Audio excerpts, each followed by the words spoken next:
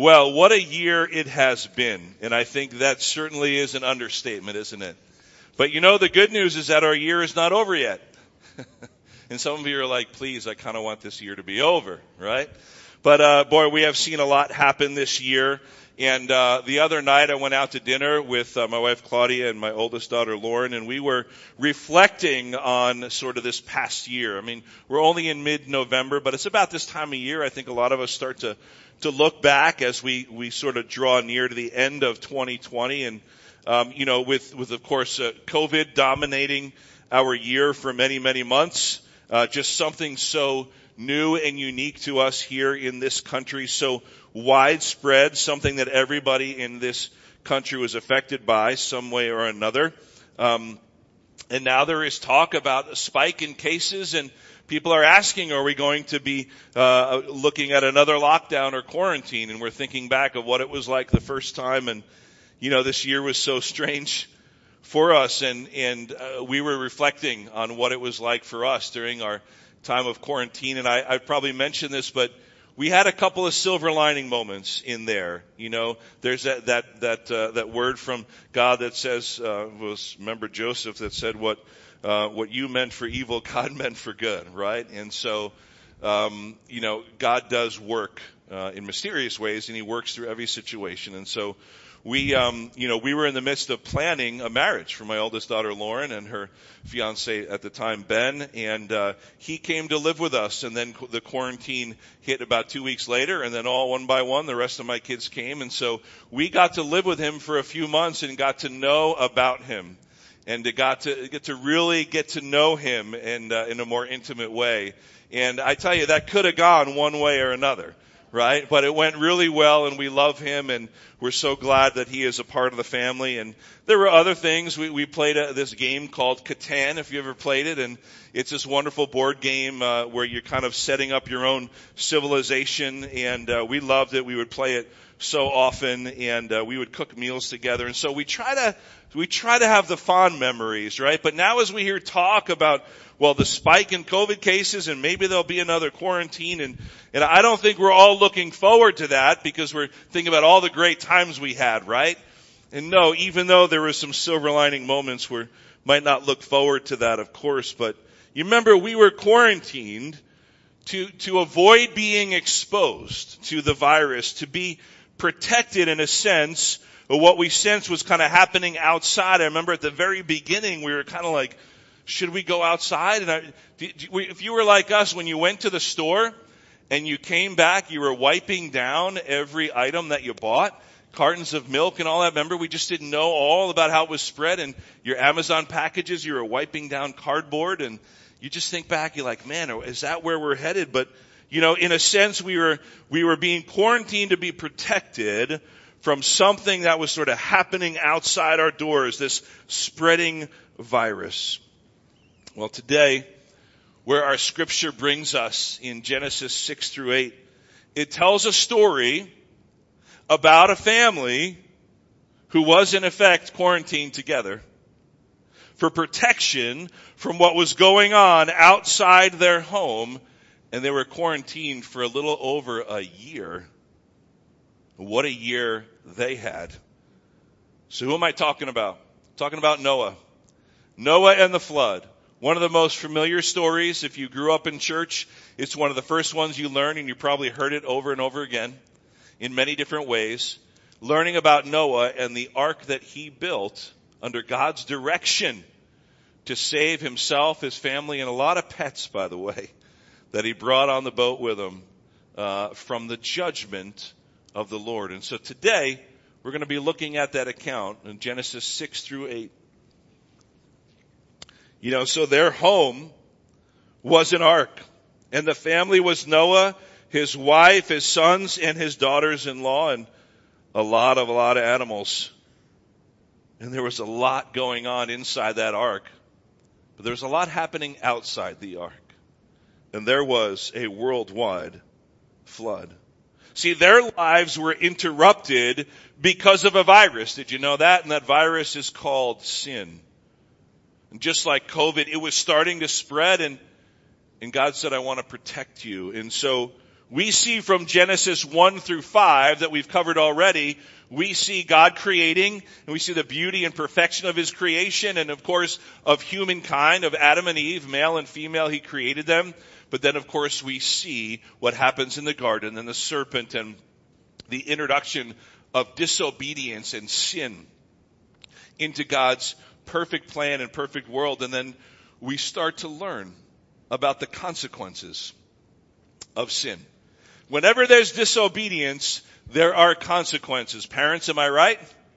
Yes, there is. But this is a story. It might not sound fun. It's Genesis 6 through 8. It's all about the flood. It's about judgment. But as God always does, He gives us a ray of hope. So the passage I'm going to focus on is Genesis 6, the first 8 verses, 1 through 8. And that'll kind of be our jumping point off for the rest of the chapters. I won't be reading from the rest of it, but I'll be highlighting exactly what's going on. But, Noah and his family, their life was interrupted because of this virus called sin.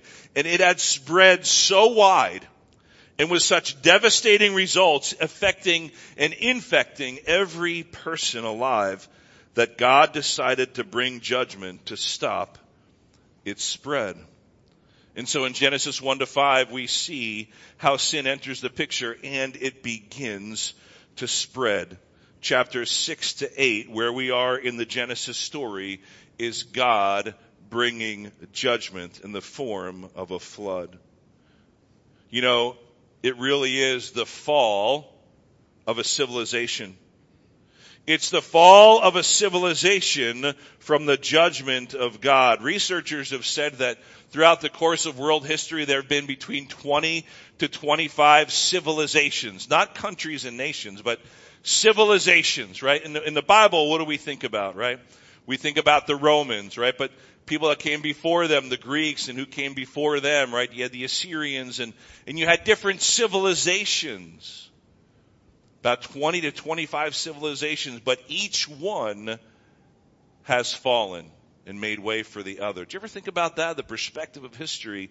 But what we are seeing here, in essence, with the coming judgment of the flood, is really the fall of a civilization, and it is because of sin. Do you agree with me that the Bible teaches us very clearly that the further that we get away from being obedient to God and His Word, the closer we get to the fall and destruction of our civilization, whatever that civilization may be defined as.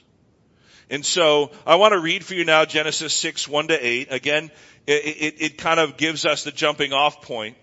And then the rest of 6 and in chapter 7 and 8, it gives a lot of detail, which I'm going to talk about a bit.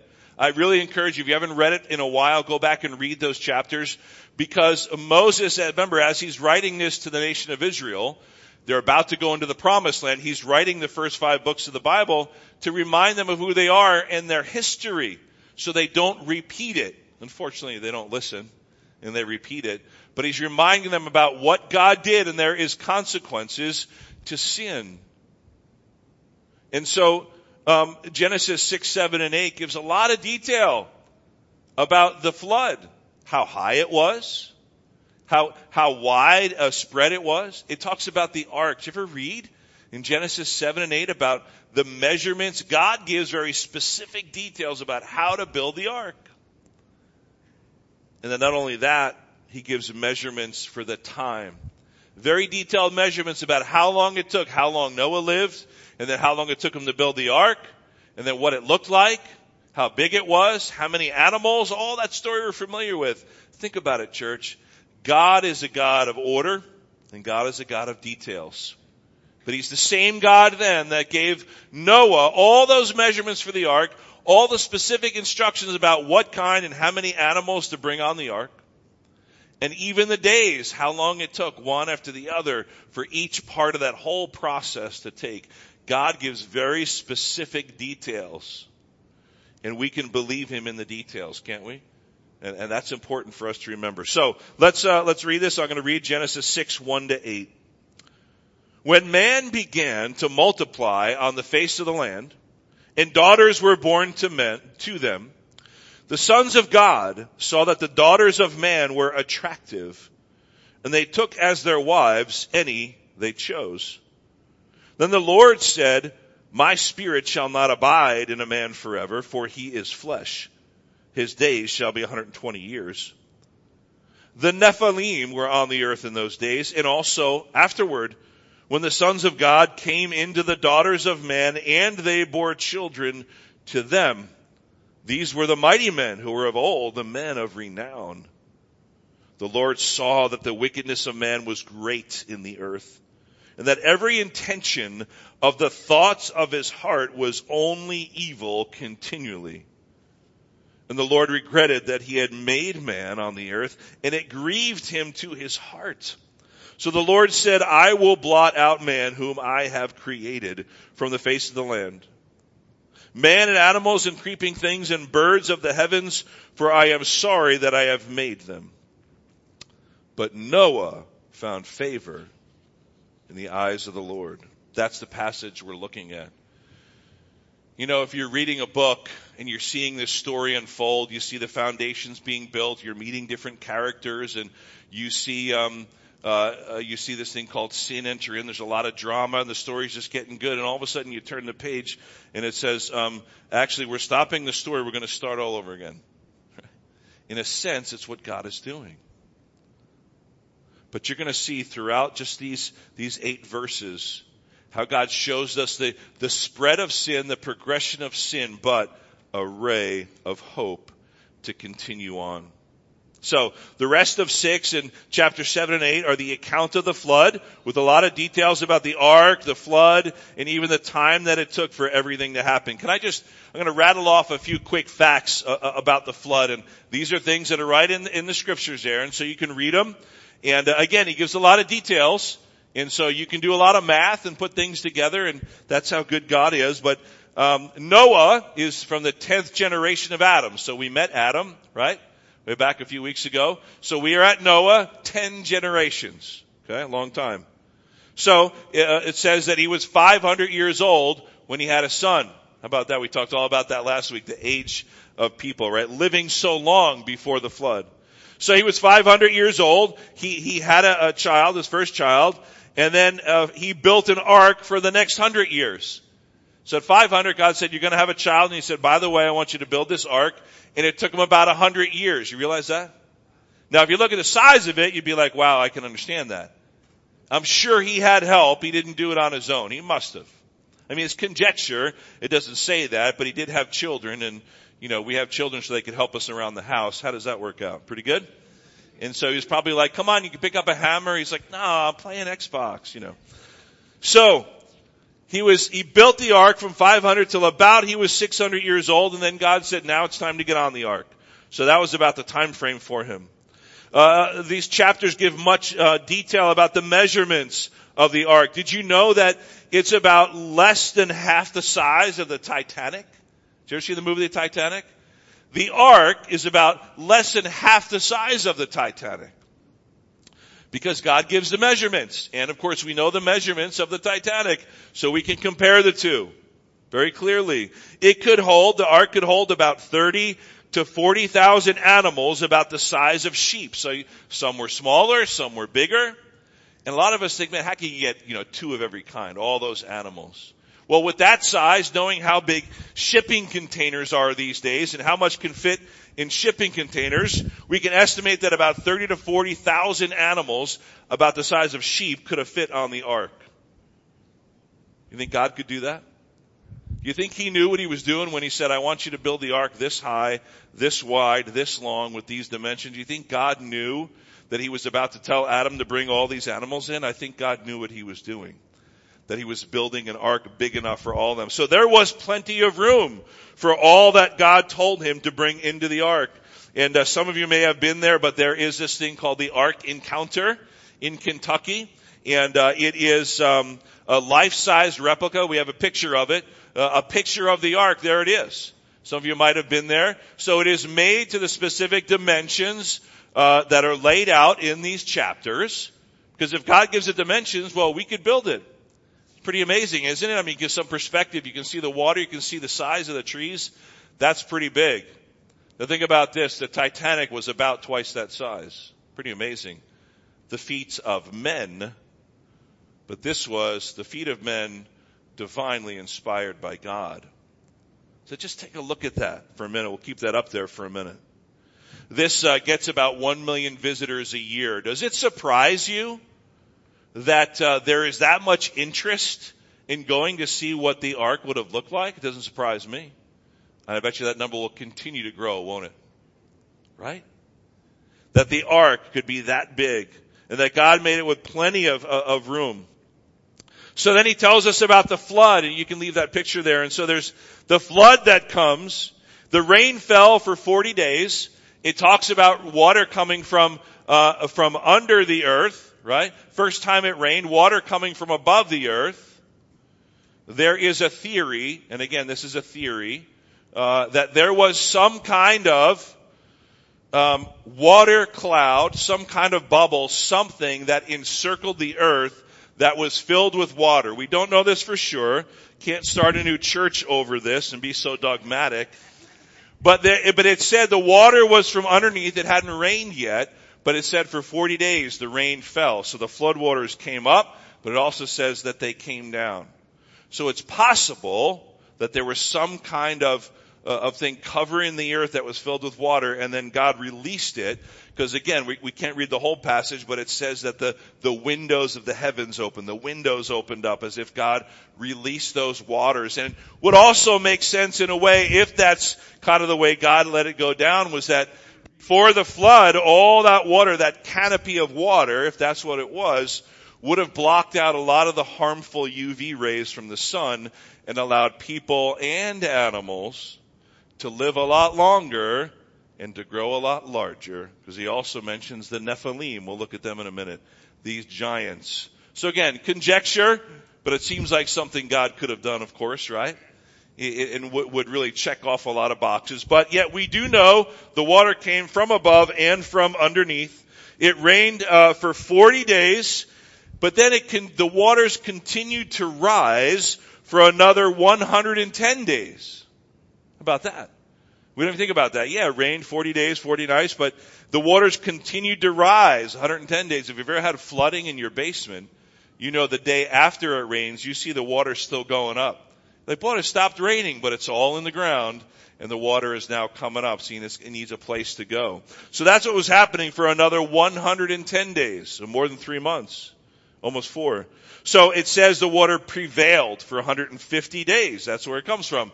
40 days falling, 110 days continuing to rise. It lists the days of the month with lots of details. It happened on this day of the month, this day of the month. There was 40 days until Noah sent out the raven. We all remember about sending out the dove, right? First he sends out a raven. Then 7 days till he sends out the dove. Another 7 days he sends out the dove a second time to see if there is land, yet if the water has receded enough. Then another 7 days until the third time. And after the third time sending out the dove, there was another month of waiting before he even removed the cover. Did you know that the ark was a convertible? Did you know that? It says he removed the cover. But that was a month after the third time he sent out the dove. And then finally, they took off the cover, whatever that looked like. And there was another 2 months until he stepped out onto dry land. Why do I say all that? Because if you go back and read the chapters 6, 7, and 8, God spells it all out. All the details, the measurements of the ark, how tall the flood was, how much water there was, and how long it took specifically for all this to happen. You know, it even says, just as an aside, and we'll move on, it says that the floodwaters were 15 cubits. That was a measure of length back then. 15 cubits above the tallest mountain peak. So why would that be? Well, when you have a large boat like that, any kind of boat, part of it is under the water, right? I mean, you're seeing what's on top, but there's a large part of it that displaces the water. It's underneath. Well, the ark had to be, it had to be big enough, and it had to be tall enough, and there had to be enough water to be displaced so that as the ark floated over the tallest mountaintop, it would clear it. Do you think God knew what he was doing? Yes, he did. That's how good our God is. It even tells us where the ark came to rest. God is a God of order and detail. That ark had to be strong to withstand the weight, the waters, the movement. I mean, listen, church, for anything to remain strong and stand the test of time, whether it's a civilization, we're reading about one falling, whether it's a culture or even just a large boat or even a building, something to remain strong and stand the test of time, it needs to be built on a solid foundation. God gives Noah all of the details he needed to build exactly what would have protected him and his family. You know, there's something else I think about when you talk about building something on a firm foundation. Look at this picture. Do you recognize that one? The Leaning Tower of Pisa. Did you ever see that before? I'm sure you have. And so this is, of course, in Italy, in a province of Italy. It's called the Tower of Pisa, and it's over 800 years old. And they started working on it, and immediately, 800 years ago, by the way, and they started working on it, immediately they saw they had a foundation problem because of the soil. See, today, we have environmental engineers that go out and they test the soil. They make sure it's compacted enough, so whatever size building they're going to build, that it will withstand that. And so I guess they didn't really take that into account, because even the name Pisa, it's Italian, but it comes from a Greek word which means marshy land. So I think they kind of like they should have known what was going to happen already. So there have been many attempts over the centuries to stabilize the foundation, and they've been able to do it, but listen, here's what's interesting. They have only been able to slow the progress, but not stop it completely. But here's the other thing. Do you know what that tower is? I didn't even realize this. We all see that picture. Oh, the Leaning Tower of Pisa. Do you know what it is? Look at the next picture. It's actually part of a church. It is the bell tower of the cathedral in the town of Pisa. So they were building it to hold the bell that would ring out, let everybody know it was time for church. Right? It was supposed to be a beacon of strength and of hope, and to sound the alarm when there was a problem, to sound the bells to let everybody know the church is here, we are here to help you, but yet look at the reminder of it every time you see it. What it was meant to be, you follow me? What it was meant to be, but it was built on an unstable foundation. Church, that's what's happening here. God had meant it for it to be perfect with Adam and Eve and his creation in the garden, but then of course that firm foundation became unstable the moment Adam and Eve disobeyed. The moment sin entered into the picture. The foundation for their whole civilization began to become unstable and crumble. Just like when we look at the Leaning Tower of Pisa as part of that beautiful basilica, that beautiful cathedral in that town in Italy. It's part of a church, meant to be an impressive structure to stand tall for all the town to see and reflect on the strength of their faith. But unfortunately, it's now a constant reminder that even an impressive looking structure, if built on a weak foundation, cannot stand. This tower will eventually fall. Genesis 1-5 shows us what it should have looked like by God's design, but then the creeping in and spreading of sin, building on a faulty foundation, a self-centered civilization because of disobedience. So I want to take a brief look at 4 points from this passage, and we'll close with a couple of ideas of application. All right. So the first thing, as we read again through the first 8 verses of chapter 6, here's what happens when sin spreads. As sin spreads, think of maybe even yeast. Often in times, sin is described as being yeast, and you put yeast in a lump, or even a little bit of yeast in a lump of dough. What happens? It spreads and permeates and affects the whole thing, right? And so this is what happens when sin spreads. First, it distorts. Then after sin distorts what God had made, what should have been perfect and good, it begins to disrupt. It distorts the image and the original plan of God. Then it starts to disrupt the outworking of that plan. And then eventually what happens is it destroys. So sin, it distorts, it disrupts, and then it destroys. But in this passage again, we always want to end with a word of hope. there is a word of hope. In verse 8, sin is disarmed. It's disarmed for us. Yes, it distorts, it disrupts, it eventually destroys. But then there is a glimmer of hope. So let's briefly go through that. So verses 1 and 2, sin distorts.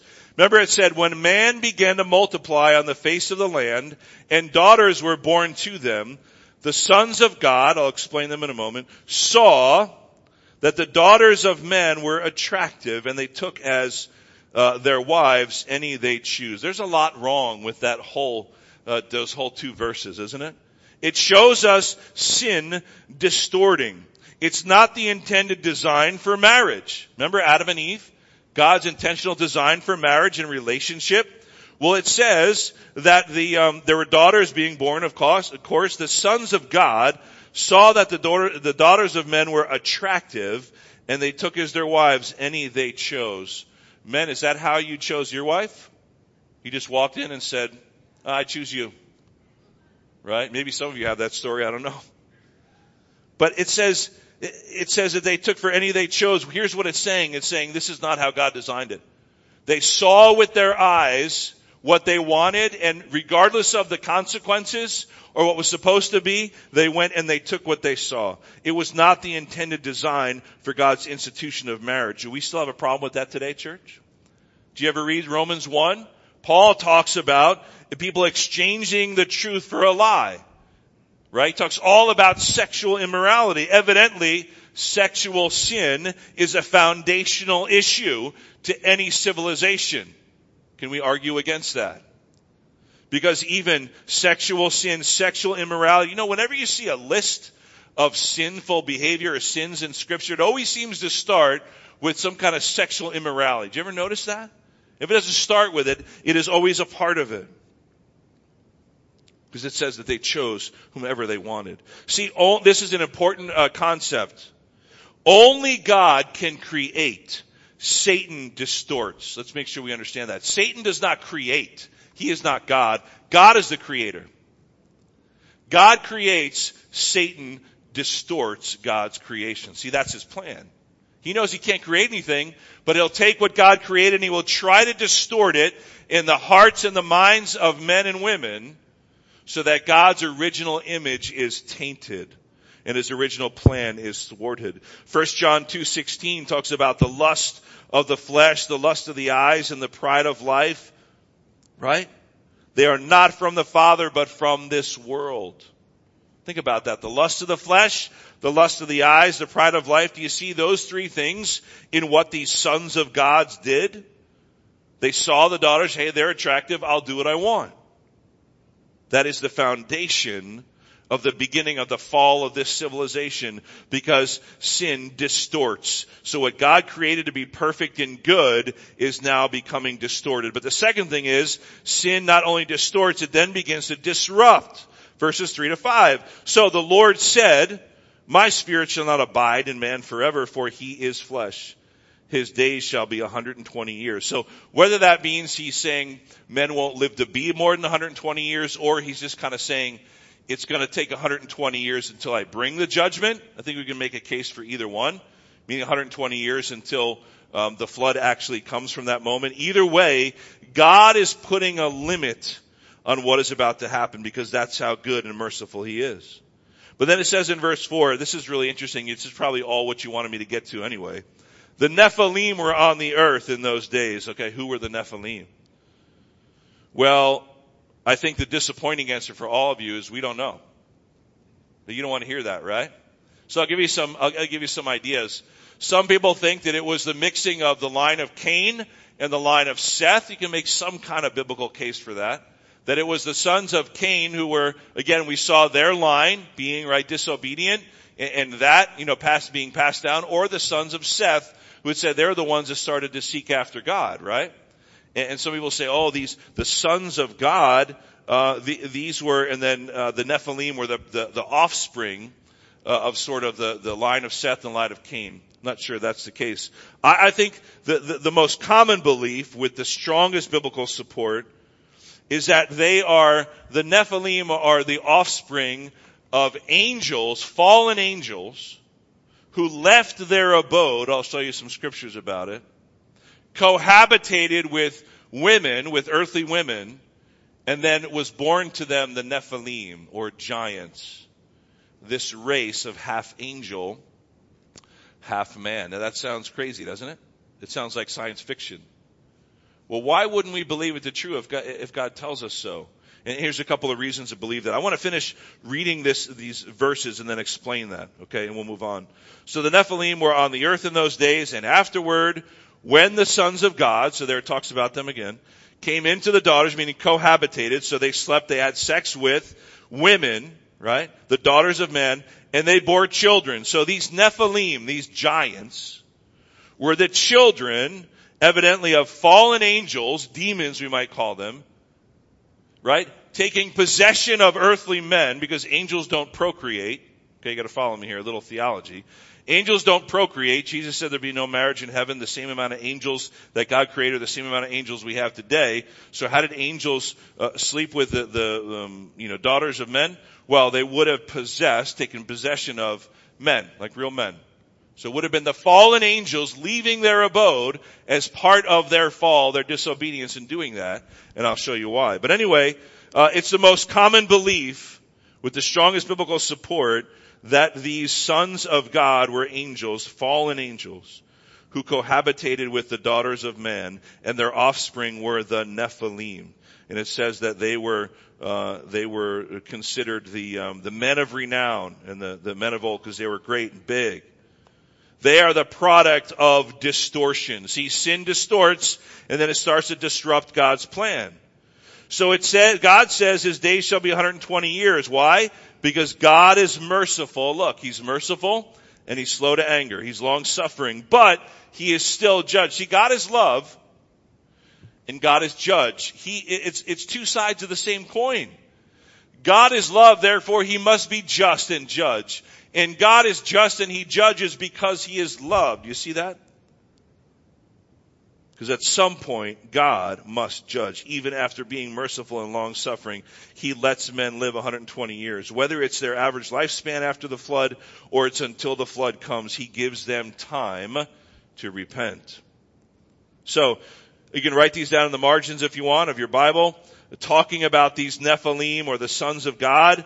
Job 1:6, Daniel 3:25, and there are many others.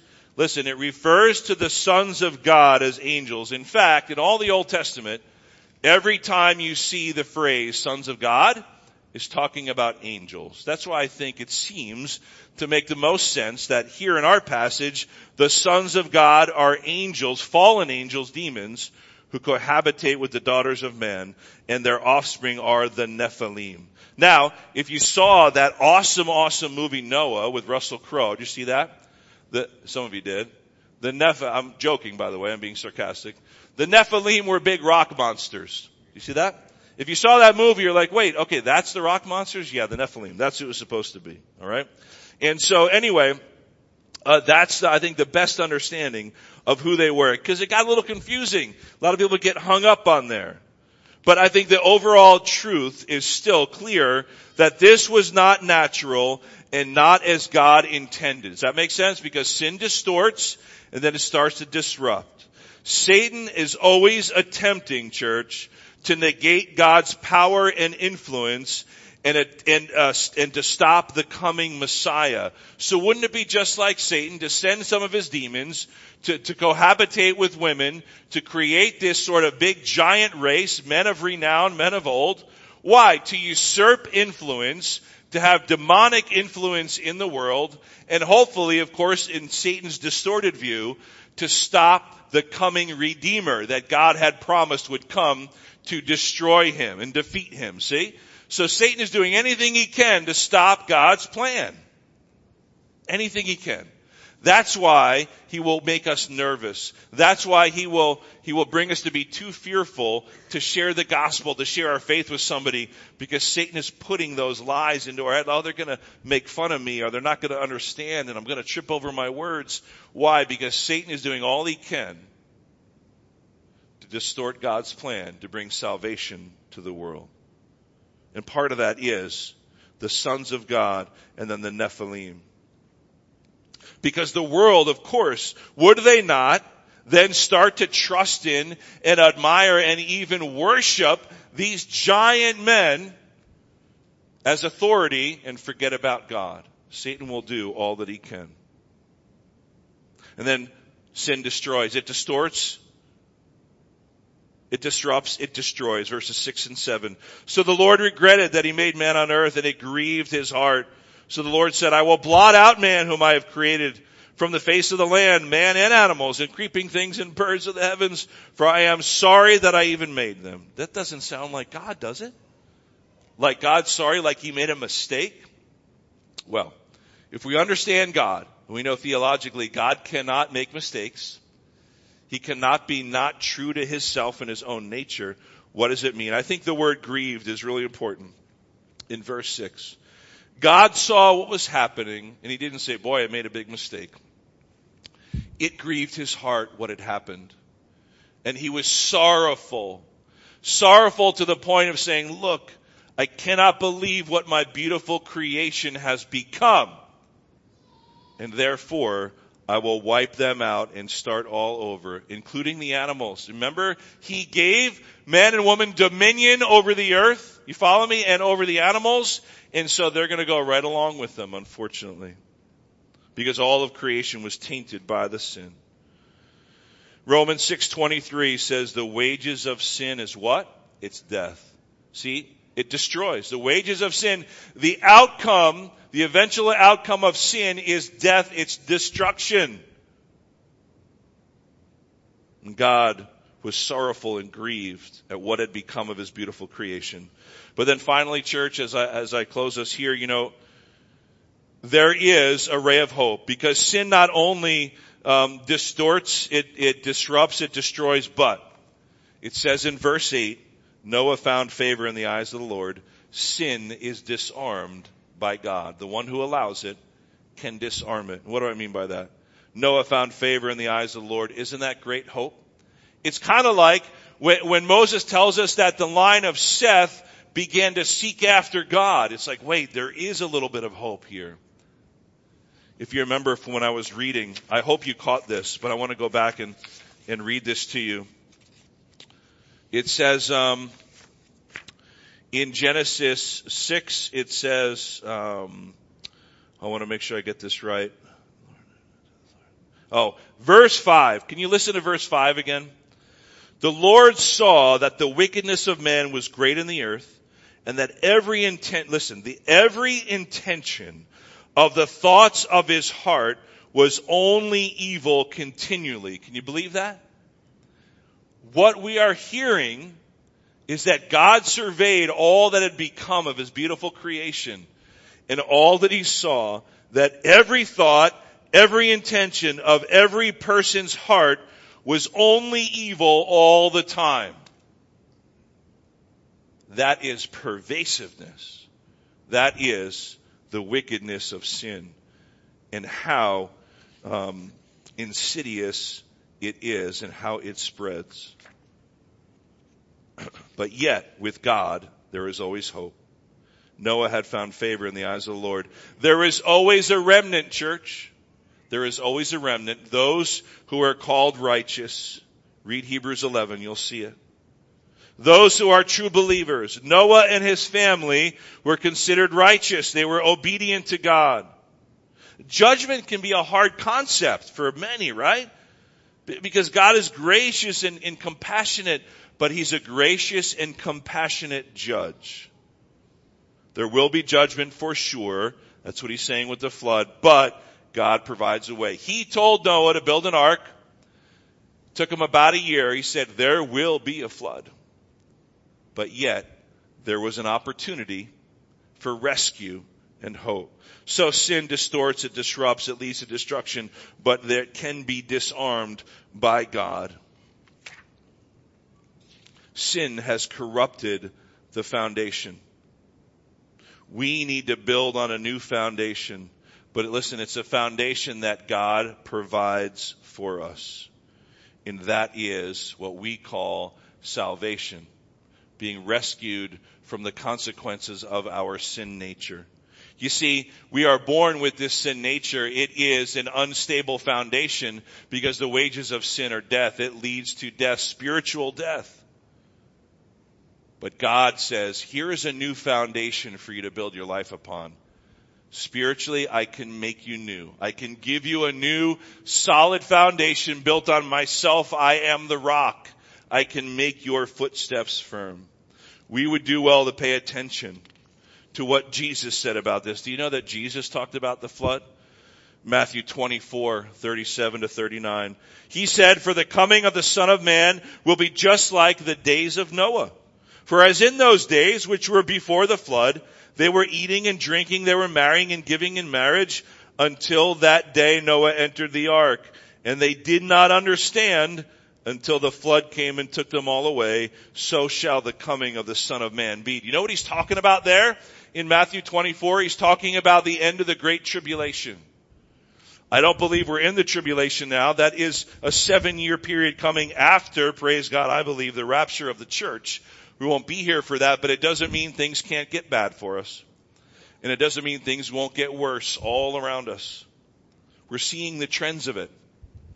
But Jesus in Matthew 24 is saying, this is what it's going to be like even at the end of the tribulation. All the people that become believers during that time and put their faith and trust in Jesus Christ are going to be telling all the rest of the unbelievers, it's time to repent because Jesus is coming back soon. He said, you won't know the hour. And Jesus says it's going to be like it was in the days of Noah. Why? For those 100 years, listen, that he was building the ark, what did it also say? It said that he was preaching righteousness. It says that elsewhere. He was preaching righteousness. He wasn't just building an ark. He was building an ark and telling anybody that came by to mock him, here's what's going to happen. Be obedient to God and you can come with us. See, there was always hope. There was always an option. There was always an opportunity to be rescued. And he was giving them that ray of hope. And Jesus is saying, you know what? At the end of the tribulation time, when I'm about to come back to set up my kingdom, it's going to be just like that. People are going to think everything's great. Oh, they're having parties, they're giving in marriage and doing their own thing, living their lives, and then all of a sudden I'm coming back and it's going to be too late. That's what he's saying. These things are going to be just like the days of Noah. That's what it was like in those 100 years leading up to it. He's building his ark, he's preaching righteousness, and people are going about their lives as if he's just a crazy man building this huge ark for a flood they didn't even understand. What do you mean? Flood, rain, water? What are you talking about? Are we willing to trust in God and to trust in Jesus? 2 Peter 3 says this. I'm just going to read it and bring us to a close. So Jesus talks about the flood. Peter talks about it. He says, this is the second letter I'm writing to you, beloved. In both of them I am stirring up your sincere mind by way of reminder that you should remember the predictions of the holy prophets and the commandment of the Lord and Savior through your apostles, knowing this first of all, that scoffers will come in the last days, scoffing, following their own sinful desires. They will say, hey, where's this promise of his coming you were talking about?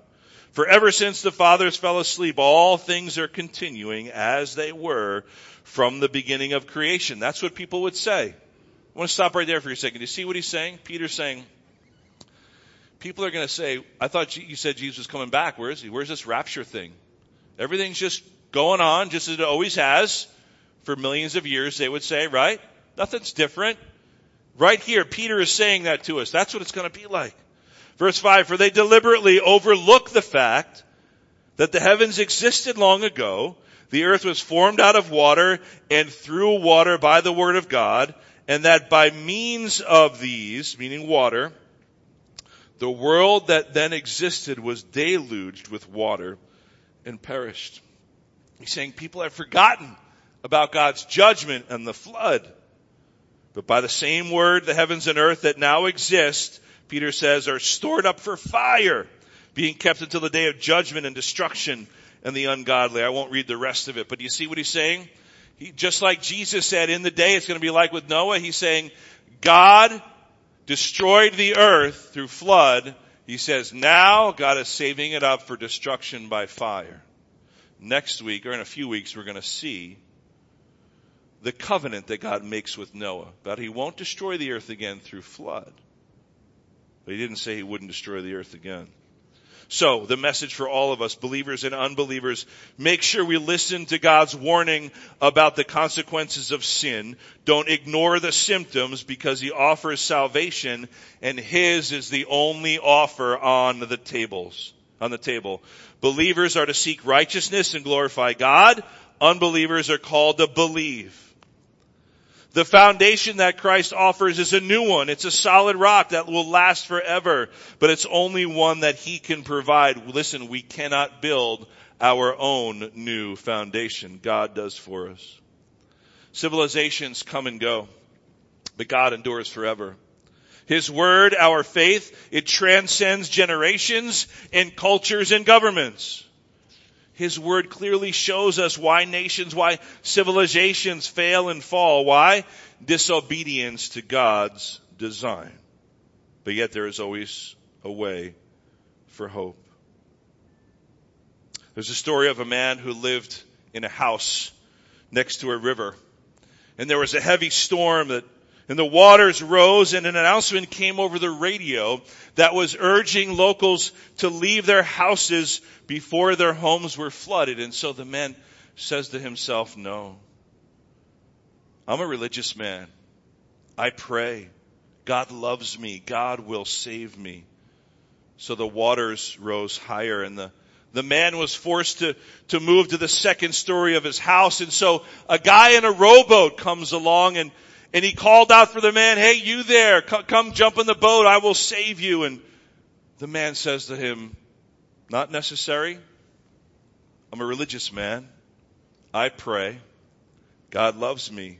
And God will save me. Finally, his house was completely engulfed in water, and a helicopter hovered over. And it let down a rope. And it said through the loudspeaker, the pilot said, grab onto the rope and I'll bring you to safety. And again, the man said, I'm a religious man. I pray. God loves me. God will save me. Well, just then, a huge wave swept over the house and the man drowned. When he gets to heaven, he demands to have an audience with God. Lord, he says, I'm a religious man. I prayed. I thought that you loved me. Why did this happen? What do you mean? Asked his heavenly Father. I sent a radio announcement, a boat, and a helicopter, and still you didn't listen. What are you doing here? Are you praying? Are you looking for a sign from God as what you should do next? How God would rescue you? Let's remember his word. He's already spoken to us and provided a way. Perhaps we just haven't paid attention. God was building an ark and providing a way of hope, and the people in Noah's day chose not to pay attention.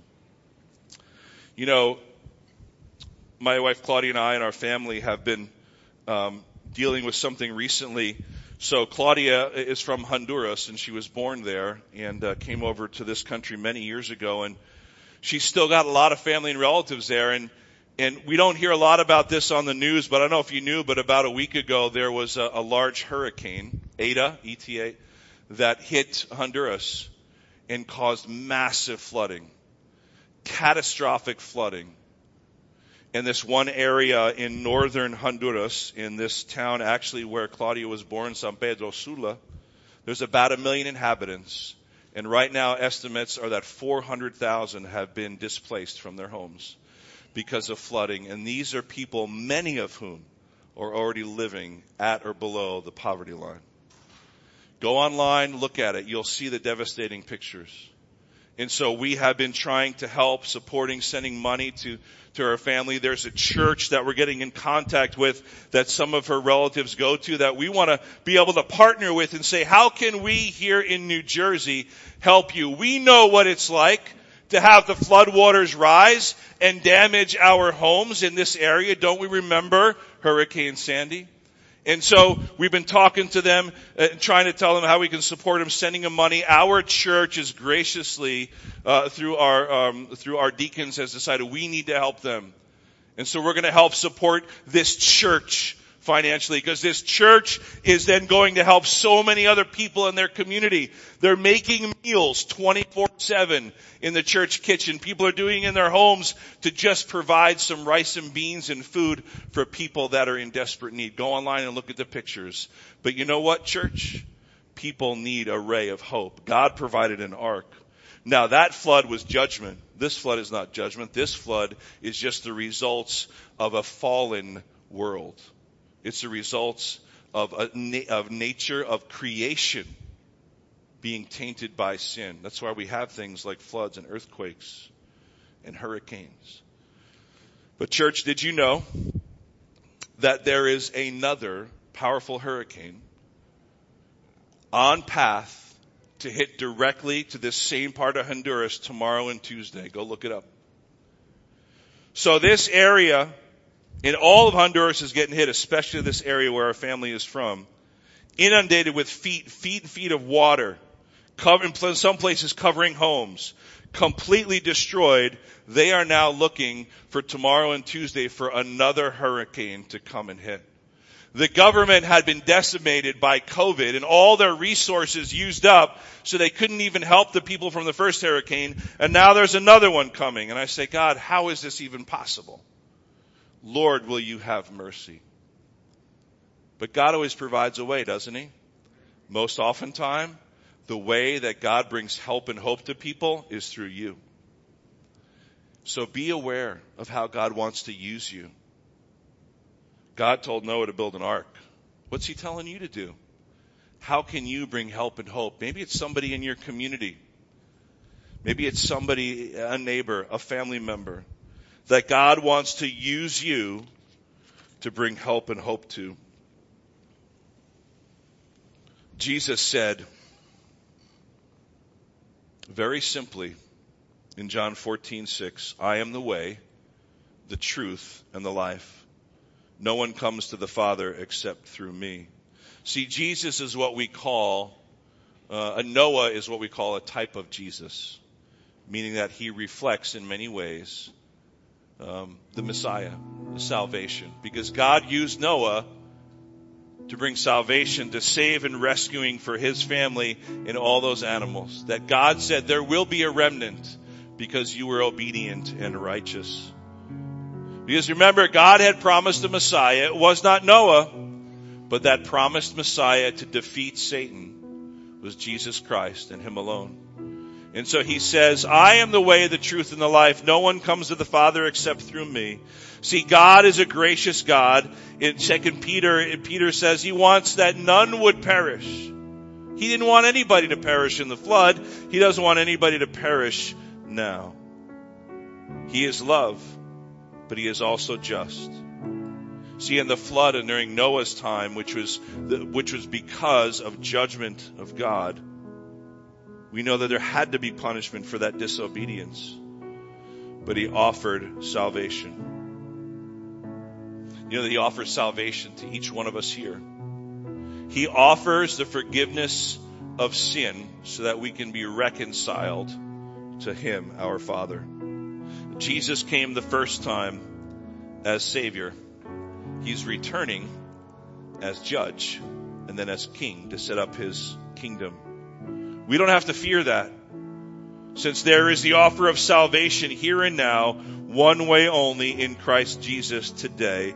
And the offer is simply to believe, to admit your sinfulness and your need for a Savior, that you cannot save yourself, and believe in Jesus as the one true Messiah, the only way to be reconciled to God.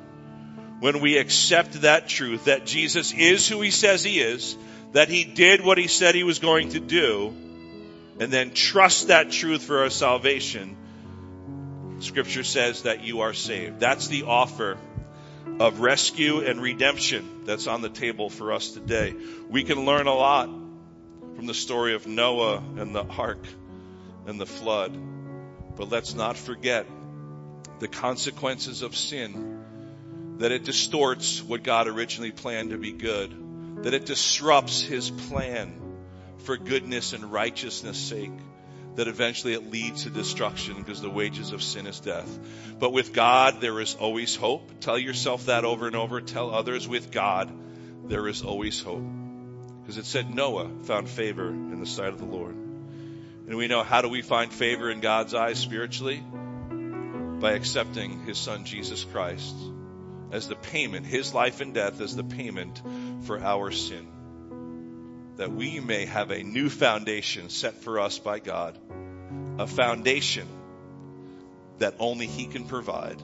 A foundation that is stable and secured, and one that we can have assurance of.